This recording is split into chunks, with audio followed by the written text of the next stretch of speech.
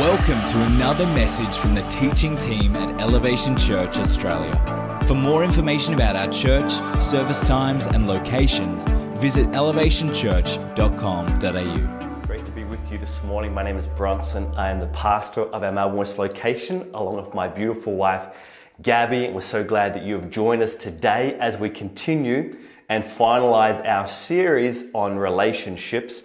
And we've just spent the last 3 to 4 weeks looking at that. Week 1, we looked at intimacy in our relationships. That is the endeavor of all relationships, to have intimacy with another person. Week 2, we looked at how to do conflict well. Conflict is inevitable, but combat is optional. And then last week, we looked at fighting for our families. If we fight for our families, God will fight for us. And so I just want to encourage you, if this series spoke to you, would you share it with someone? Share it with a family member, a friend. They can watch it on YouTube. They can download the podcast. And I want to encourage you, if you have enjoyed this series, in the chat room right now, why don't you just say some things that have been really good for you, some key points that you've taken a hold of and applying to your life. And we would love to see that. Church, let's pray right now. God, bless our time together today. I pray for every family, every couple, every single that is watching or listening to this. I pray your hand upon their life, your favor, God, your blessings, your healing, your provision, Lord Jesus, in your mighty name. Amen.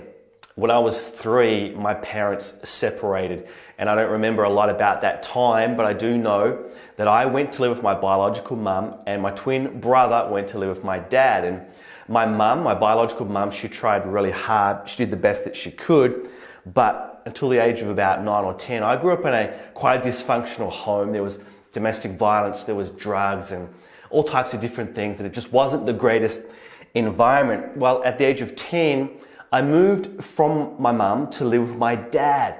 And that was a real change for me. There were some adjustments that I needed to make. I didn't know my dad. I didn't remember him. I didn't know his wife, who I now call Mum, who I love very much. And I didn't know my twin brother very well either. So there was a lot of adjustments that I had to make. But the biggest adjustment for me, the biggest realization that I had to make was to realize that I thought I had been in a normal home with the violence and the drugs and the dysfunction. I thought that was a normal home life, but it wasn't actually normal at all. See, it took me going from one environment to another environment to realize I'd been missing out on a healthy home. I want to ask you, what kind of home life did you grow up in? Maybe you experienced divorce or separation of your parents. Perhaps there was family violence or abuse. Maybe your parents were together, but they were really apart. There was no love in the marriage. Maybe you grew up in a healthy home, which is so great. No matter what your experience was or what your experience might be, because you might still be in that place today, I want to encourage you, and I don't want to diminish your experiences, but I want to let you know this. No matter what home life you find yourself in right now, God is with you. He is able to bring healing to your life. He is able to restore and mend broken hearts, wounds in your life. He is able to change your home life to a place of hope, love, and health. And I think that we would all agree that we want healthy homes, healthy, loving homes. The struggle is knowing where we want to be and how do we get there? Like, how do I go from where I am right now in my home life to where I would like it to be? How do I bridge that gap? And we need to realize this, church, that every family has different dynamics. Every family will look slightly different than the other. The practical details will vary from one family to the next. I learned this myself with my own family. What worked for my parents doesn't work for me. And I remember growing up that my dad, he was quite a strict man. He was quite firm. And when he said something, you did it. When he asked you to do something, you said, yes, Dad. And you did it. You didn't wait. You didn't make up your mind whether you would or you wouldn't. You just did it. And so I thought that when I came to raising my kids, it would be exactly the same. But what I've discovered is it's different. There's a different dynamic in my home. My kids are a little bit slower to respond to me telling them to do something. There seems to be a bigger battle of the wills. I don't know if that says something about me as a parent or my children, who I love very much, but it is different than the home that I grew up in. So family to family, there will be little nuances, little differences, little things that are slightly different, unique. What works in one family may not work in another, but I believe that there are some common characteristics that a godly Christian family can have, some common characteristics in a Christ-centered home to help a home be healthy and strong and whole as it should be. And so I want to talk about some of these things today, 4 areas. One area which we're not going to delve into, but the first area is really spiritual disciplines, praying, reading our Bible, attending church, doing those things. It's so important. Parents, we need to be doing this. We're not going to go into any detail. I think you know that. So just want to encourage you that today. 4 other areas that we can write down today. If you're taking notes, write this down. To have healthy homes, we need, number 1, joy. Come on, say it with me. We need joy. Pause for a moment. I want to ask you a really serious question now. Have you ever dreamt about winning Tats Lotto? Now, I know we're not supposed to talk about gambling in church, and I'm not condoning it in any way, but have you ever thought about how your life might be different if you won the $20 million Powerball prize or the $20 million Tats Lotto prize? Like, how different would your life be? There's surveys that have been conducted on people who ask them, how would your life change if you won Tats Lotto? And they said things like, I could pay off debts, I could buy a home for my parents, I'd go on a trip around the world, I'd save and invest some money. They talked about how they'd go on a holiday, buy a European sports car. They talked about how it would totally change their lives. Imagine the excitement, the happiness to know you've got all this money sitting in the bank account.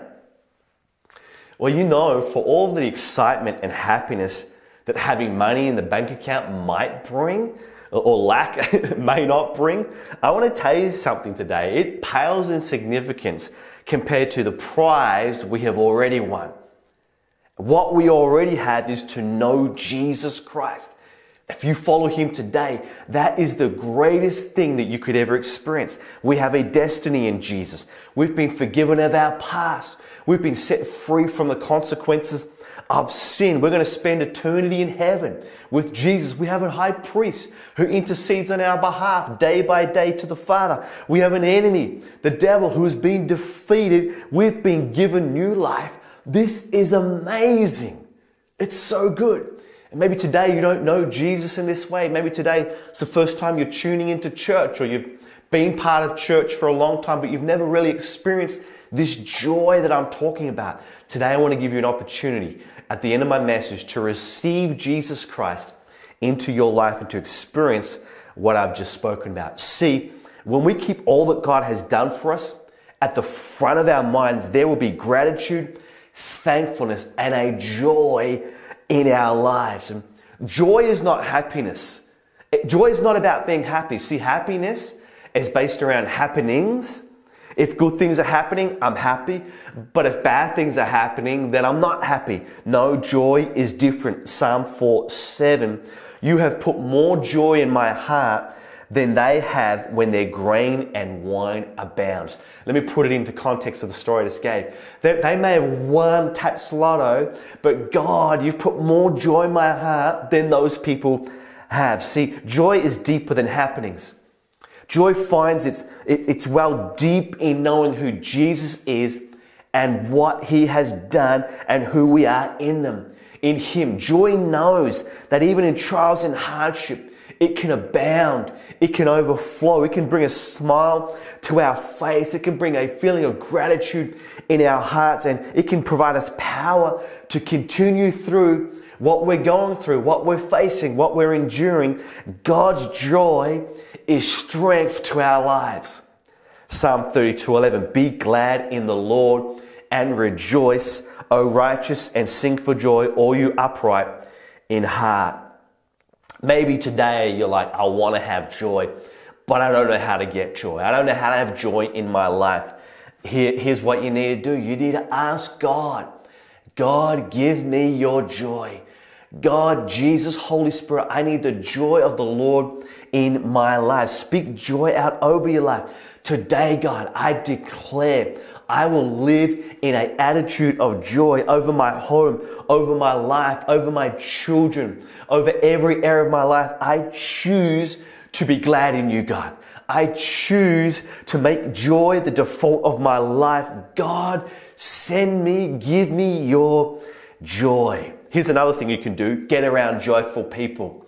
Get around people with an enthusiasm for life, a joy around what God has done for them, a joy about what God is leading them through. Put some praise music on. Download some podcasts of preachers, Bronson Blackmore. Download some podcasts of amazing preachers and who can inspire and bring joy in our lives. We want joy in our homes, church. We want joy in our lives. We want our homes to be a place when we open them up again, when we can invite people into our homes again. We want them to come along and say things like, man, what is going on here? I need what is in this home. How come they're so happy? No, we're not happy. We're joyful. We've got God's joy in our lives. No matter what comes our way, joy is our default. So if we want to have healthy homes, we need joy in our lives. Number 2, we need grace. Grace. The home should be a safe place to mess up, to fail, to make mistakes. The home should be a retreat, somewhere where when you do something wrong, it's okay, you're still loved and you're still accepted and you're still part of the family. And yet, home can sometimes be the most brutal, most harsh, most judgmental place in the world, more harsh and judgmental than the world out there.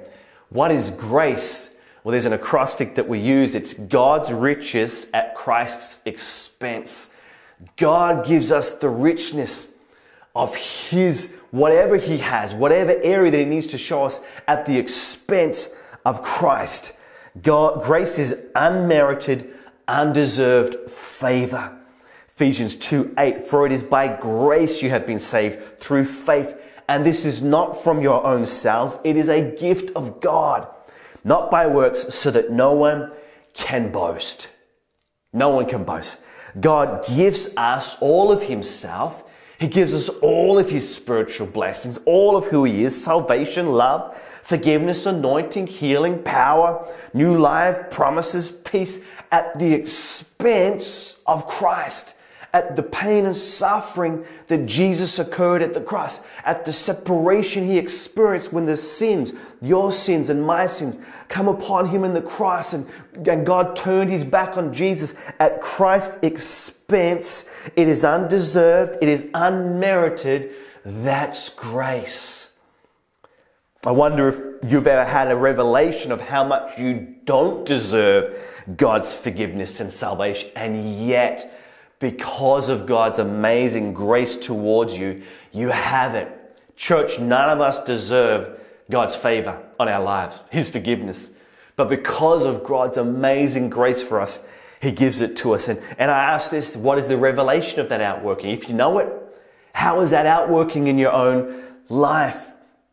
My oldest child, Joelle, started a job recently, a part-time job at McDonald's. She's 15 and she's so excited about working there and receiving a salary, receiving money in the bank when she works. And she started off in the position of the fryer, so cooking up the French fries. That's it, just the French fries, no hash browns, but the French fries. And so she's been doing that. And then this coming week, she's moving to the front counter.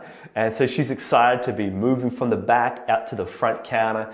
And she's really looking forward to that. Well, this week we had to pick her up early from her shift at work. And the reason was because she burnt her arm on the fryer basket. Somehow it touched her arm and she burnt it. And so the McDonald's called us up. We picked her up. Ran water across the arm to stop the burning sensation. And then after it had gone down a little bit, we put on some aloe vera gel on the burn. In the chat room, if you've ever used aloe vera gel, can you put a hand up right now and say, I've used that? That stuff's amazing. We use it all the time for burns, sunburn, things like that. The thing about aloe vera gel is that you have to apply it liberally. Like, you can't apply it sparingly. The idea is to put a lot of that gel in so that the skin soaks it up, so it takes out the heat. Apply the gel liberally to get the best effect. Just like I applied aloe vera gel liberally to Joelle's arm, we should apply grace liberally to the wounds, burns, hurts, hearts of our loved ones and our own heart. Let me say it again. We should apply grace liberally to the wounds, burns, hurts, hearts of our loved ones and our own heart. You messed up? We all mess up. You hurt me? Grace says, let's put that behind. You let me down? Let's move forward. Put this cream of grace on. Apply it liberally. Number 2, if we want to have healthy homes, let's look at number 3, communication. Communication. Early in my marriage, I made a lot of mistakes, and if you ask my wife Gabby, she's probably saying I'm still making mistakes. But early in my marriage, I definitely made a lot of mistakes, and hopefully they're getting less and less now. But I remember one particular time, I made a mistake with my wife Gabby, and we've been married for a couple of years, and it was coming up to Valentine's Day, romantic day, and Gabby went to all this effort, made this incredible dinner, a 3-course meal. There was wine, candlelit, music, classical music playing in the background, just a beautiful environment that she created. She gave me this wonderful card with all these beautiful words written on it. It was really something special. It was really amazing, and so much effort. Wow. Well, after dinner, I did something, kind of stupid. I said, thank you for a great dinner. And then I went into the study and I jumped onto my computer and I played computer games for the rest of the evening. And for some reason, that didn't go down very well, church. I don't know what went wrong. Can someone help me out? What went wrong? Men, don't do this. Young person, if you're not married yet, don't do this. Husband, don't do this to your wife. You know what? I could have avoided that stupid mistake if I had been communicating better to my wife. If I had been speaking to her in the lead up to dinner, hey Gab, what are we looking to do on Valentine's Day? And she could have said to me, Bronson, I'm going to cook this amazing dinner. Please, I want us to spend it together, so we can have a romantic evening. And then I would have known to spend that time with my wife. George Bernard Shaw says, the single biggest problem in communication is the illusion that has taken place.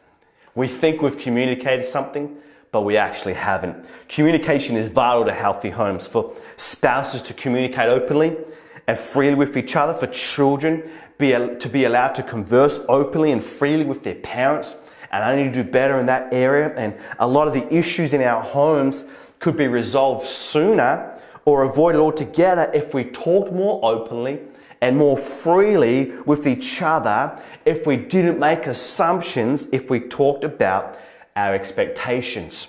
In a healthy home, no question is inappropriate, no opinion is disrespected, no subject is considered off limits. Important life-determining subjects are intermingled with the mundane topics of life in a home that is communicating well with each other. We spend time together in communication, conversation, talking, and this helps us learn more about each other, about their feelings, opinions, concerns, about their dreams and aspirations and perspective. Communication is so much more about listening than it is about talking. Often we think communicating is talking. Well, it's just as much, and if not more, about listening as well. In a healthy home, we focus on building each other up by the words that we speak. Ephesians 4:29, do not let any unwholesome talk come out of your mouths, but only what is helpful for building others up according to their needs, that it may benefit those who listen. In a healthy home, we speak truth to each other in love. Ephesians 4:15. Instead, speaking the truth in love, we will grow to become in every respect the mature body of Him who is risen, that is Christ. We need homes that build each other up, that speak truth in love, that are communicating with each other. Fourthly and finally, to have a healthy home, we need service. Philippians 2:5. In your relationships with one another, have the same mindset as Christ Jesus, who being in the very nature of God, did not consider equality with God something to be used to his own advantage. Rather, he made himself nothing by taking the very nature of a servant, being made in human likeness, and being found in the appearance as a man, he humbled himself by becoming obedient to death, even death on a cross. What is this verse saying to us? Basically, it is saying this: Jesus humbled himself to serve his Father, God. He served God to the point of putting himself to death. And what does this mean for us? It means dying to ourselves and our desires to serve our home, to serve our friends, to serve others in our lives. This is so powerful and yet so very, very challenging. If I can put my hand up today, to be honest with you, church, I can sometimes not feel like doing what my wife or what my children ask of me. I sometimes don't feel like serving them. Sometimes Gabby or my kids will ask me to do something. I'm like, I don't want to do that. I've got my own plans. This is inconvenient. I just don't have the time at the moment. I just can't be bothered. Let's be honest today. You know, it's going to change all these things. It's annoying. It's frustrating. But you know what? I need to be serving my family. Home is a place of serving others. And husbands, serve your wives. Wives, serve your husbands. Parents, serve your children. Children, serve your parents and your siblings. Serve those in your home, those part of your family. Young, serve the old. Old, serve the young. Die to self and serve others. Did you know that even in the mundane duties of doing normal life, of laundry, housekeeping, mowing the lawn, these are acts of service. These acts of service can be sacred, can be holy. Colossians 3:23, work willingly at whatever you do as though you are working for the Lord rather than for people. When we serve our homes, our family, we're serving God. Let me say it again for someone in the back. When we serve our family, when we serve our homes, we're serving God. There's no other higher calling than serving Him. And you don't have to be in ministry. You don't have to be a pastor or be on staff at a church to serve God. You can serve Him as you serve your family.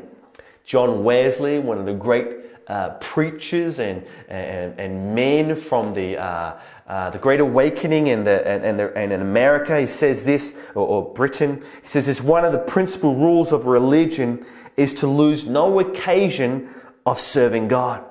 And since He is invisible to our eyes, we are to serve Him in our neighbor, which He receives as if done to Himself in person, standing visibly before us. We can't see God, but we can see the person in front of us. We can see their needs. We can serve them. It's as if we are serving God Himself. Today, as I was preparing this message, and as I was going through my notes, I want to let you know that I actually felt convicted in my own life. I actually felt convicted about how I am living and how I'm leading my home. Healthy homes really start with healthy individuals. And I started to ask myself, Bronson, how's your joy? How joyful are you? Bronson, are you extending grace to your wife, to your children? Like, how are you communicating? What about your service? And I've got to be honest with you today and say that there's some areas that I'm not actually doing that great. I need to do better. I'm not doing my best. I can improve, but I can't do it in my own strength. You can't do it in your own strength. I've tried. I've failed. You've tried. You've failed. The only way that we can do this is with God's help, God's hand, God's direction, God's wisdom, that I would have joy and grace, that I would communicate and serve others because God is in me, helping me to do that. My question for you as I finish today, how about you? Do you need more joy or grace in your life, in your family? Do you need to communicate more, to open up, to tell people, to speak to people? Perhaps you need to serve more the people around your lives. What about your home? Is it healthy? Maybe today there's some families here. You need to call a family meeting after this service today. And you need to say, family, we need to speak about some things. Some things have got to change. We need to change some things. Joy, grace, communication, service. It might be something else for your family. As we look to bring health to others, and then as we look to bring health to ourselves and then to our relationships and homes, we're also doing something else. As we bring strength to ourselves and health and in our homes, we're actually doing something else. You may not realize this, but we're actually bringing strength and health to the church. We're actually bringing strength and health. You are bringing strength and health to Elevation Church. Our church is only as healthy and as strong as the individuals, as healthy and as strong as the homes, the families that are part of Elevation Church. So let's have intimacy in our relationships. Let's do conflict well. Let's fight for our families. Let's ensure we have healthy homes, and let's outwork this in all areas. Let's outwork this in our church. Let's outwork this in our own lives, in our families, so that we can reach a world out there that needs the greatest relationship of all, a relationship with Jesus Christ. Let's pray. Heavenly Father, today as we finish this series on relationships, and we could speak about so many more things, but Lord Jesus, today, I just pray, God, that over this last 4 weeks, you've been speaking to our hearts, you've been speaking to people's minds, and husbands and wives, and parents and children and friends and Christians, you've been speaking to us, Lord God. I just pray right now today that in one of these areas, Lord God, intimacy, conflict, fighting for our families, healthy homes, I just pray in one of these areas, Jesus, you've spoken to each and every one of us. God, that in one of these areas, each and every one of us has felt a conviction, felt a challenge, and has determined, God, today, through your help, through your strength, I want to address this area in my life. And Jesus, today, as we've spoken about healthy homes, I just pray, Jesus, that our homes are joyful, that there is grace given, Lord Jesus, that we're communicating and talking. Lord Jesus, that we are serving each other. I pray for that right now, Lord Jesus. For every man, woman, and child that is asking for your help in those areas, Holy Spirit, empower them right now to do that. Today, maybe you're another person here, and as I'm talking about Jesus and God, you don't have a relationship with Jesus. You know, this series is about doing healthy, stronger relationships, but really, the greatest relationship that you have is not with some person, but is with a God. A man. He was a person, and his name is Jesus Christ. Today I want to give you that invitation to enter into a relationship with him. And to do that, you just invite him into your life. You have to admit a few things. First, you have to admit that you're a sinner, you've done wrong. You have to admit that you need someone to save you, that you are not able through your own good deeds to save yourself, and you need a Savior. I'm happy to tell you his name is Jesus Christ. And if you invite him onto your life, not only will you enter into a relationship with him and God and the Holy Spirit, but you'll enter into so many other things that God wants you to receive in this life and in the next, and you will join a church family, a church community that loves you, that wants the best for you, that will come alongside you and walk with you and journey with you in the walk of being a Christian. So today, if that's you, I want you to pray a prayer with me. It's a very simple prayer. Repeat it after me. Dear Jesus, I want a relationship with you. Be my Savior. Come into my life. One more time. Dear Jesus, I want a relationship with you. Come into my life. Be my Savior. Jesus, right now, any person who's prayed that today, I pray right now that you come upon their lives, that right now they're experiencing your forgiveness of sins. Right now they're experiencing your transformation, making them into a new creation. Right now they're experiencing the beginning of a relationship with you, I pray right now, Holy Spirit, empower their life this week to have victory over the sin in their life, to leave the past behind, to step into the new life as a follower of Jesus Christ. I thank you for this in your mighty name. Amen.